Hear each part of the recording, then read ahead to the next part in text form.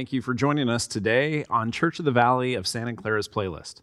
Today we're going to continue our series, In the Beginning, Jesus. We've been talking a lot about the why behind the book of Genesis, and for many of us, what we study today will be the beginning to how many of us view the story of the Bible, but it wasn't. As we have studied up to today, we have seen God preparing and refining and creating and sustaining the opportunity for life. And as we have seen, we as mankind were not first, but we also were not an afterthought. And as we will see today in the scripture reading, the creation of man and woman of mankind was the most important and dearest to God's creation. And as we've been walking through Genesis 1 thus far and have found ourselves today at Genesis chapter 1, verse 24, what we are not going to begin there specifically in verse 24. We're actually going to begin in verse 26. We're going to go Back to the future. Well, not exactly.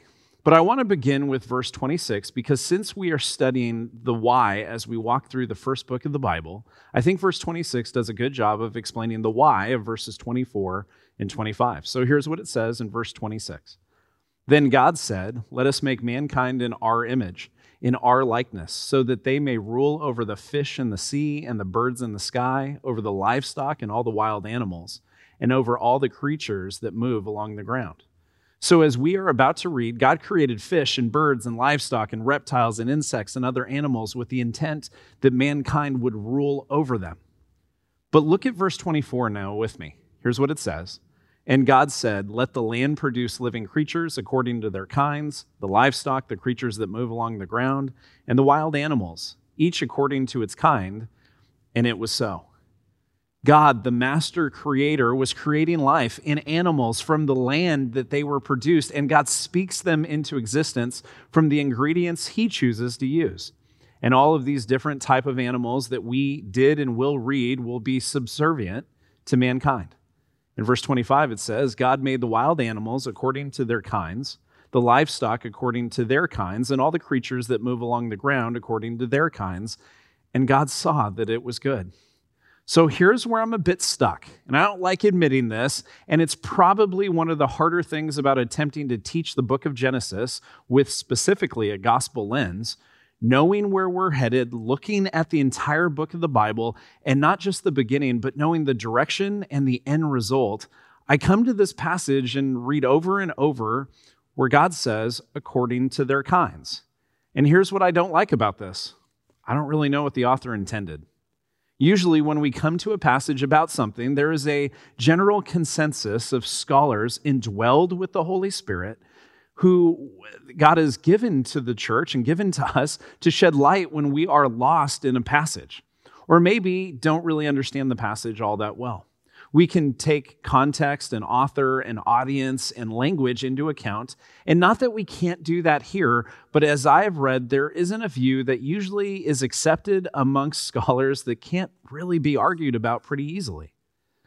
But as Mike and I talked about this, here's what I'd like us to see. Rather than attempt to find an answer for a question I really don't think we need to put all our effort into attempting to ask or answer, God created different species of animals that we tend to learn about, most of them in school and throughout life, and some we can name by sight, and some are types of animals you only heard about once, and unless some sports team or school makes it their mascot, you probably wouldn't know what it was.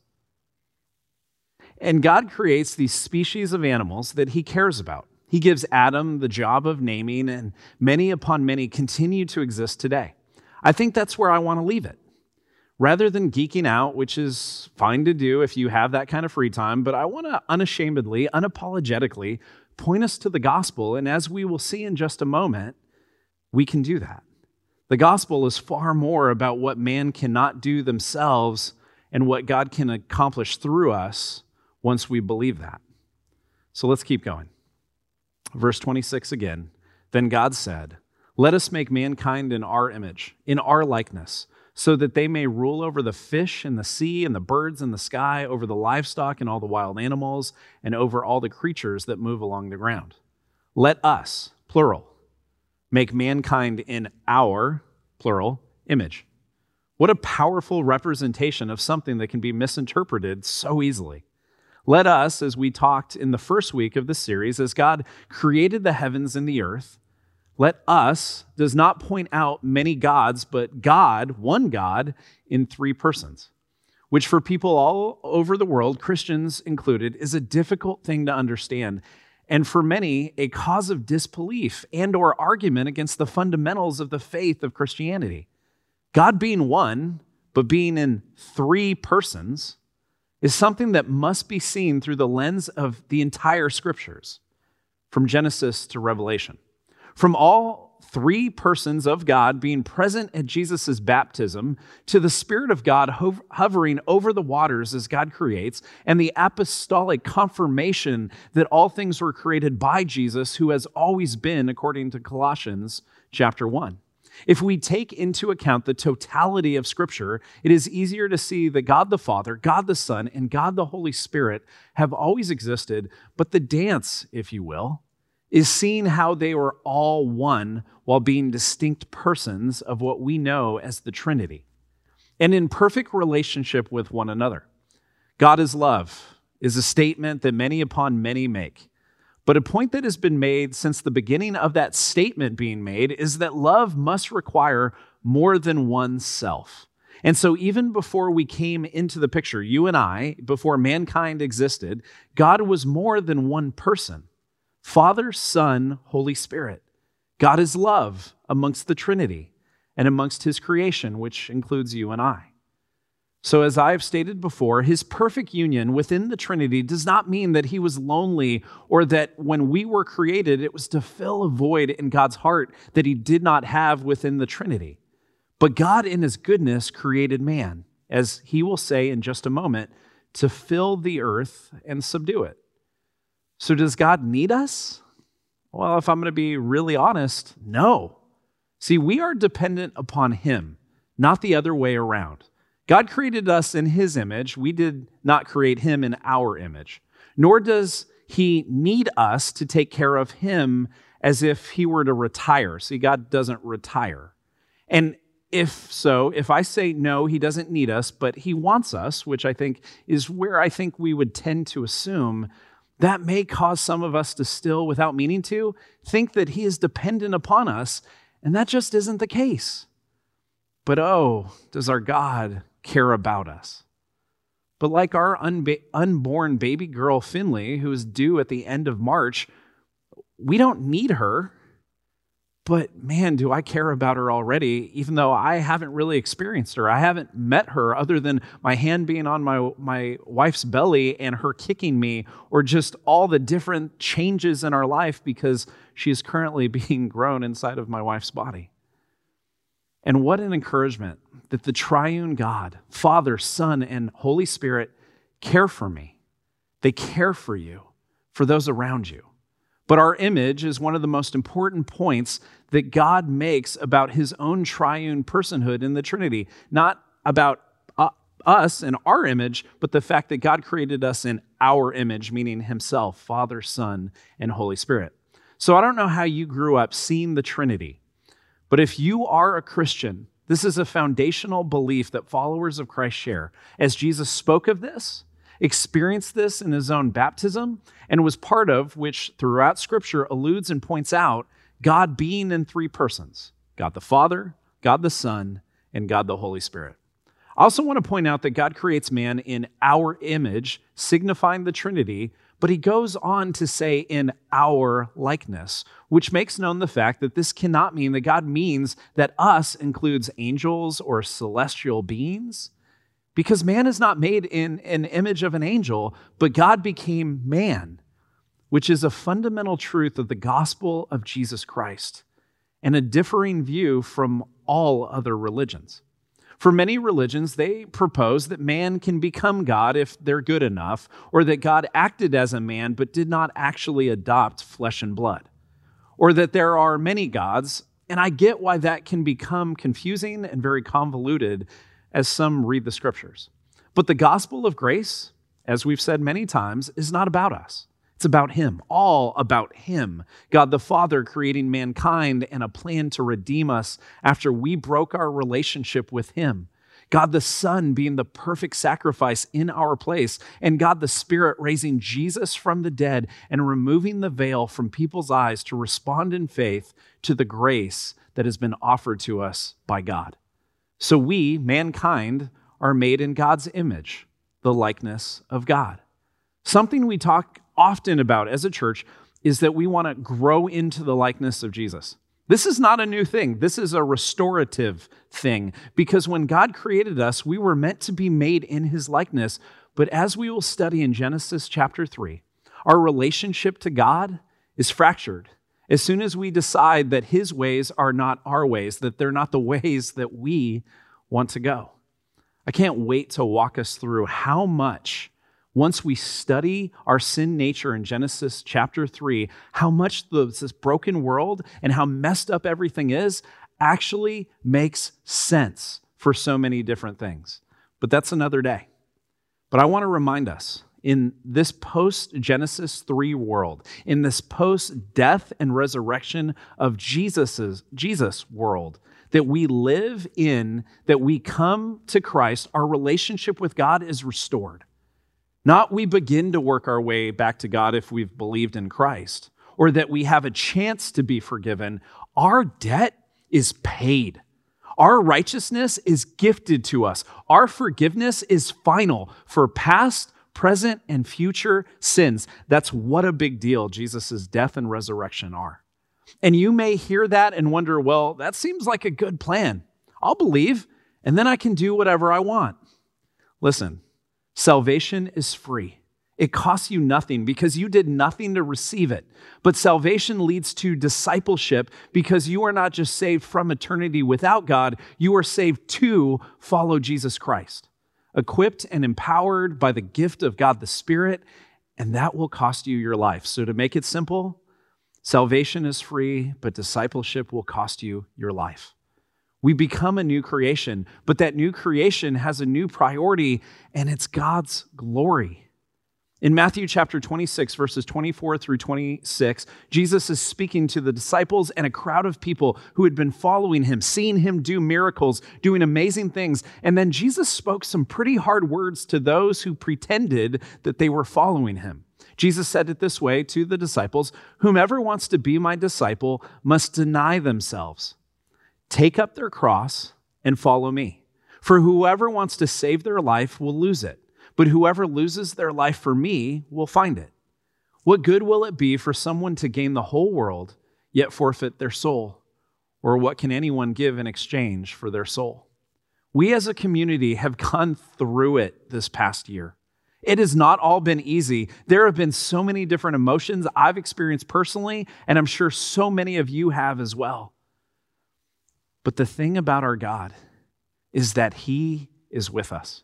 He is our firm foundation. He doesn't leave us or forsake us, but don't get it twisted. Following him is not easy at all. Trusting him when a family member is sick, praising him when you are financially struggling, being consistent to not only spend time in his word and prayer, but to actually want to when it seems like you just can't get ahead in anything, it seems impossible. And what does Jesus say? He says, deny yourself. Seems pretty harsh in our 2021 Western culture understanding of anything. Deny yourself. Because everything that we read, everything that we're taught seems to be about propping ourselves up, making much of us as individuals. And here Jesus says, deny yourself.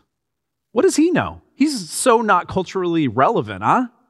Well, only if you want to be his disciple will you deny yourself.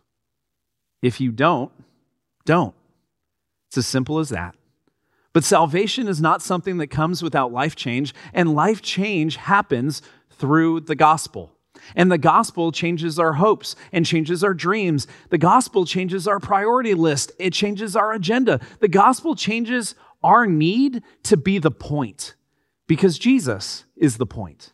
As we strive to love God who first loved us with obedience, this is not a burden, but a privilege, and we are not rewarded with our own planet or become our own deity, but we have our lives restored into relationship with Christ, and through his grace, we grow to look more like Jesus, not only through time, but through grace-driven effort that is all done because of what God has done for us, because the gospel is the why we would deny ourselves in the first place. So as we were created in their image, God being one God in three persons, we become a representation of God on earth.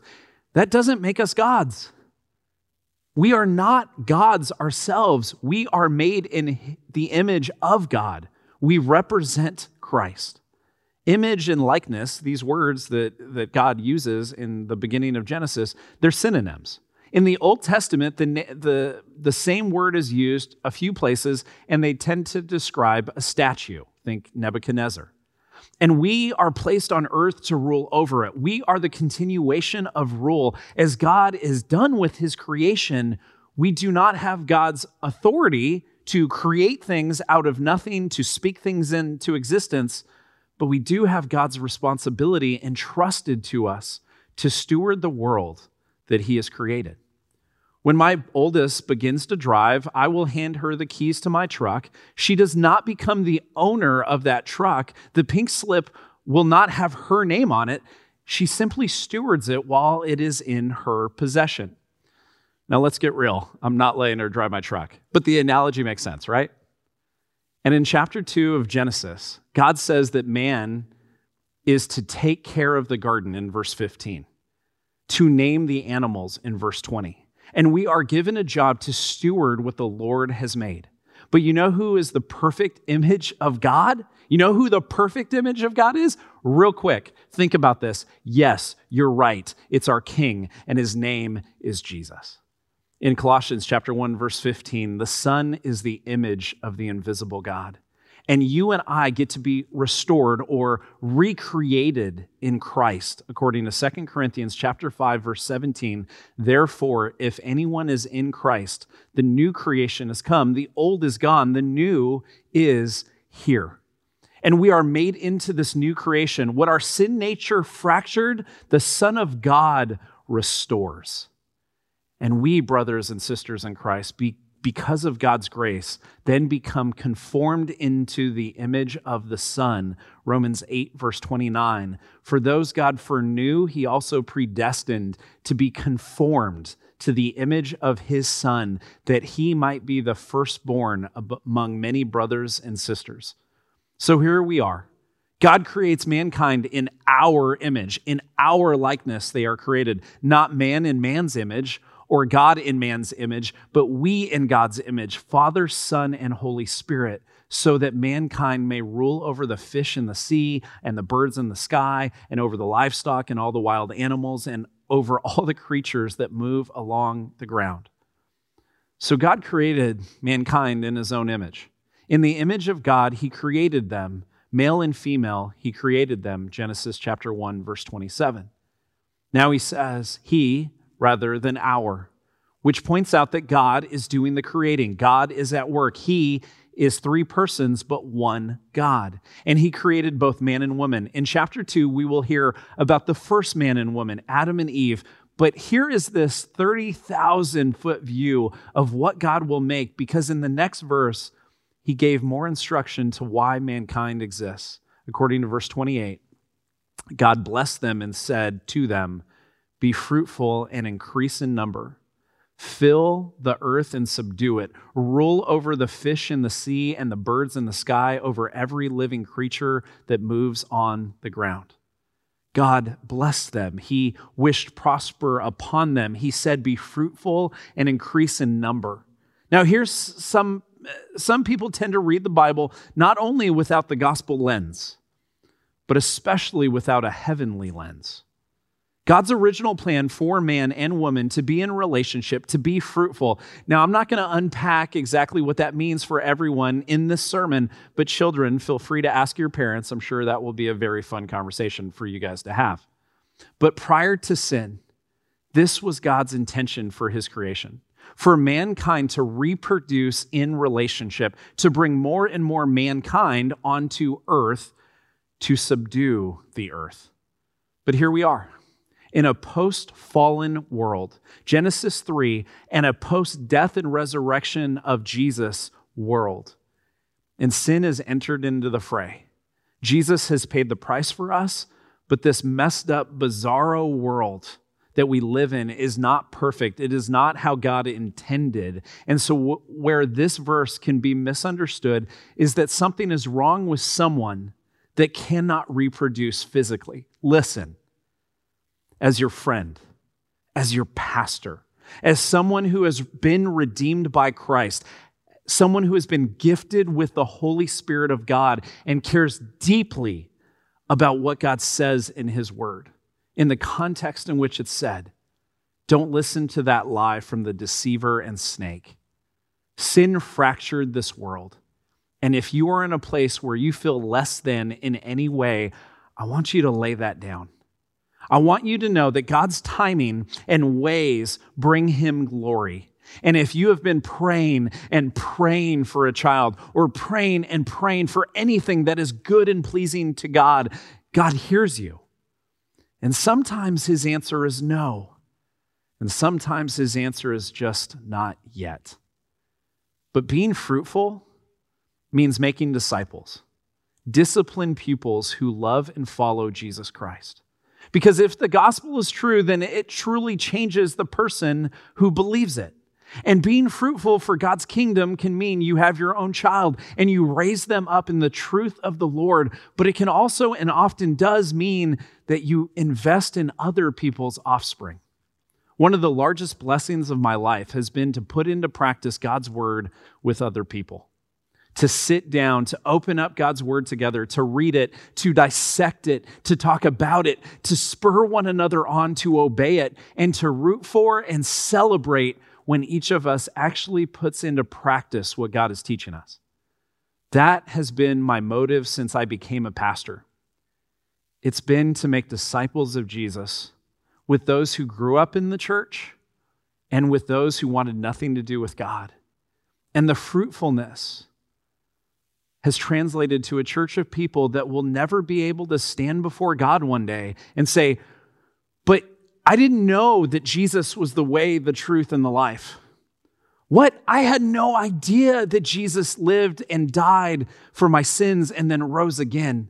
You'll never be able to use the excuse that you were not told that it's all about Jesus and submitting to Him, because while you were still a sinner, Christ died for you.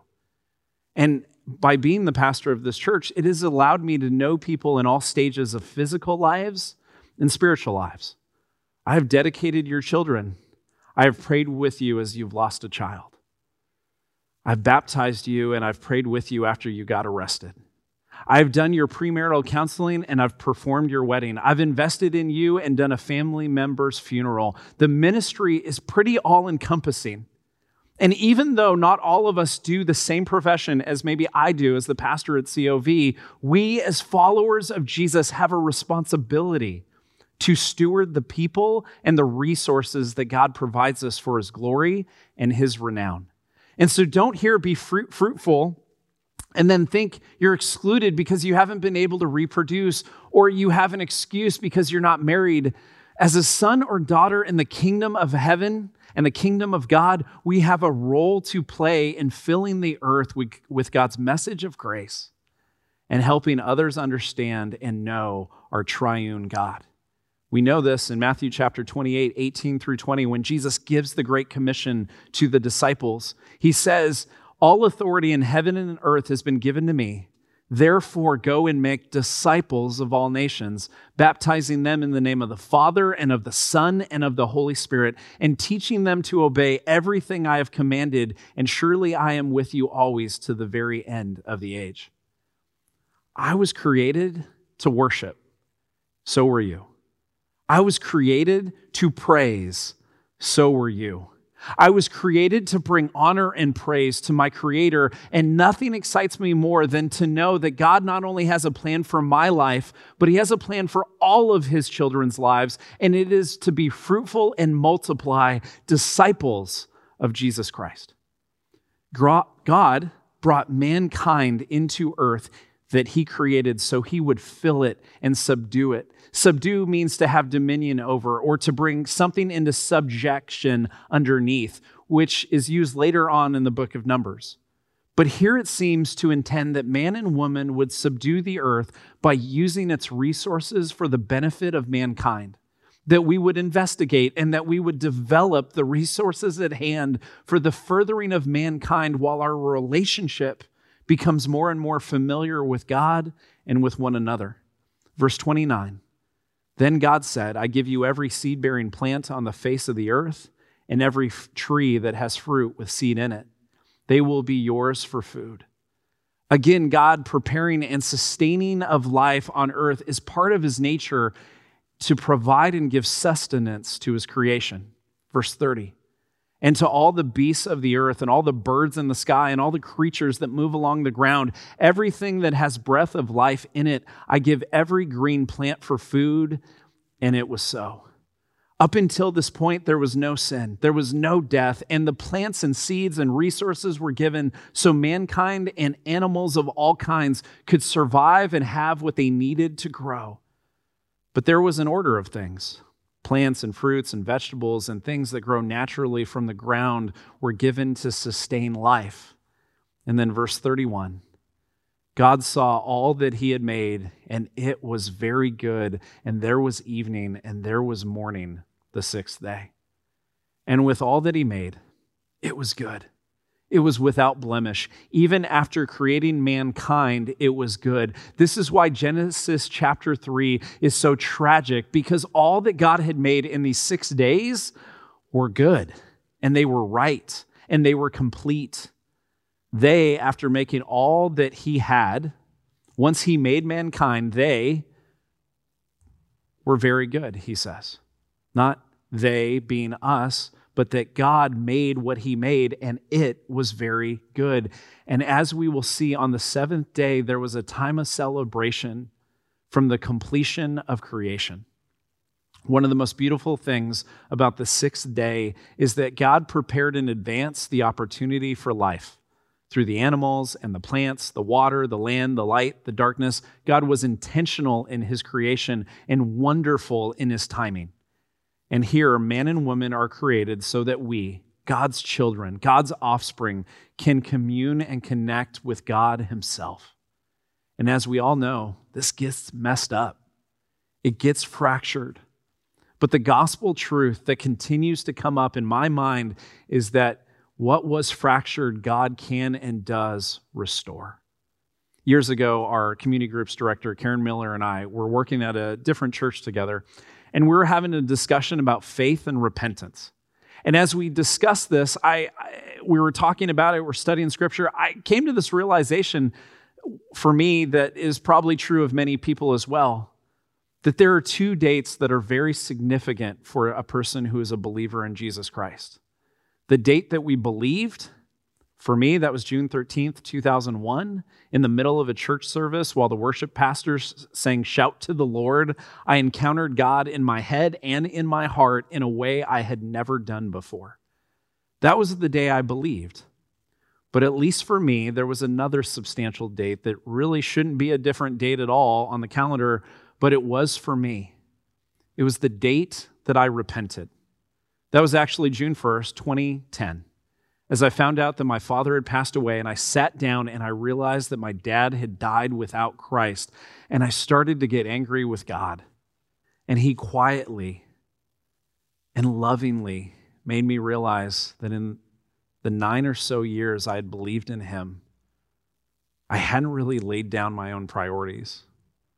I hadn't laid down my own way of doing things. I don't mean that I was super moral.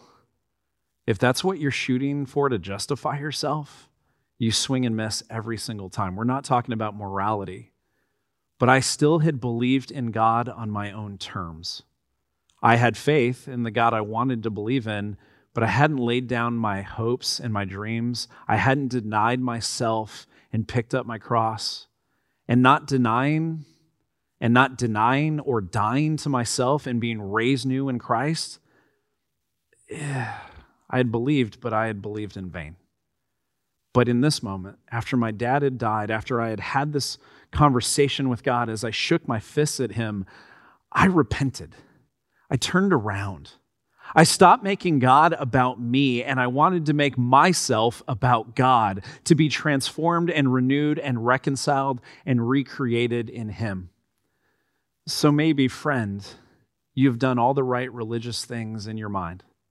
Maybe you feel as if something is missing. Something isn't enough. Christ seems like a vague and distant leader in your life. Turn around, friend. Turn around, because no matter how far you've ran from God, no matter how many things you've done that have been against him, as soon as you turn around, he's right there to meet you. Turn around and repent. Confess that you are sinful and you need him to recreate you. You need him to sustain you. You need him to restore you, and you need him to transform you. That prayer will hurt. The change will not come easy. But you'll experience God the Father, God the Son, and God the Holy Spirit. Not a cheap imitation that you can keep at arm's length away from you.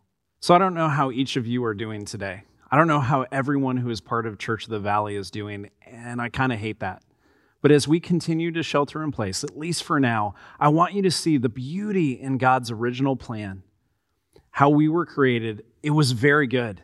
Before sin entered into the narrative, God was making something beautiful, and it was very good. And you and I, even though we have been infected by sin, we do not have to be defined by our sin, because our defining comes from a Savior and Lord who calls us to himself, who took us from death to life to follow him as our life's mission, and to be restored into what was the original plan of mankind, his image, his likeness. So with that, I just want to point out a few things. We do takeaway calls, which most of you know, at 11:30, and over the past few weeks, we've had more and more people join the takeaway call, and it has been awesome. But if you've ever been in a community group at COV, you've heard one of our guidelines, and it's don't be that guy. And so even though it's not too bad, we have more and more people joining. It's great, but here's what we do on the takeaway call. It is to process what we've learned in the playlist. It is to share with other people, not what we studied somewhere else, not all of those things, but to share, hey, what has God taught you here? Because honestly, we grow and encourage one another as we get to process and share with one another what God is teaching us. So please join us on the call. I want to be respectful of people's time. And so please jump on the call. Don't be that guy. Share your takeaway and be encouraged by what others are learning. Second, community groups. Community groups started this past week. It was a sweet time. I've gotten a bunch of different people that have talked to me about how nice it was to be in a group. And I just want to encourage you, if you haven't signed up, what are you waiting for? Do it. This is a sweet way to be able to spur one another on towards the gospel. But also, if you signed up for a group and for whatever reason it does not work, maybe the scheduling isn't a good time, or maybe you'll just use that as the excuse, that's fine. I'd encourage you to look for another group and try to join a group, because we want to grow together and we want to know how people are doing. And our community group leaders have been equipped and they care about you. And so I'd encourage you to join that, hopefully this week. Almost last, offering. Offering is something we do at Church of the Valley. It is a way that we worship. Did you know that worship is not just singing? But worship is sacrifice, and it is this disposition to say, it's all you, God, and it's not me. And so offering is one of the ways that we do this. And so if you're growing at Church of the Valley, I want to encourage you. You can give of your offering by writing a check and mailing it to the church campus. The address will be on the screen. Or you can also go on our website and pay through PayPal or some other way that is on the website. And I'd encourage you to do so if this is the place that you believe you are growing and that the gospel is being preached. I'd encourage you to give, not because we're begging for your money, but because it is an act of worship that God's people do, because we realize that everything is God's and we give back a percentage. So I want to pray for us. And I know as we've come into the new year and things have changed around the country, especially this past week, that there are some people that are doing really well with everything, some that are not. And so I want to pray for us as a community and ask that God would give his blessing, his want for us to prosper in this season, even while things aren't exactly the way that we would want. So would you pray with me? Father, I thank you for your grace. And I thank you for your goodness. And I thank you that even after we have been dealing with what we have with the pandemic for the past almost year, God, you are good, and that has not changed, and we will not waver from that truth. And I pray, God, that you would give us the endurance to sustain some of the inconveniences and some of the frustrations, but also, God, that you would give us a want and a heart to care for those that are hurting more than we are. God, would you use this time for your glory? Would you use the offering for your glory? Would you use the community groups and the takeaway call and everything that we do as a community to bring glory to your name? Because, God, you are so good. And so thank you for this opportunity today to study what the world was like as you created man before sin entered into the fray. God, thank you that you're a good God who creates good things. We love you, Lord, and we praise you. In Jesus' name, amen.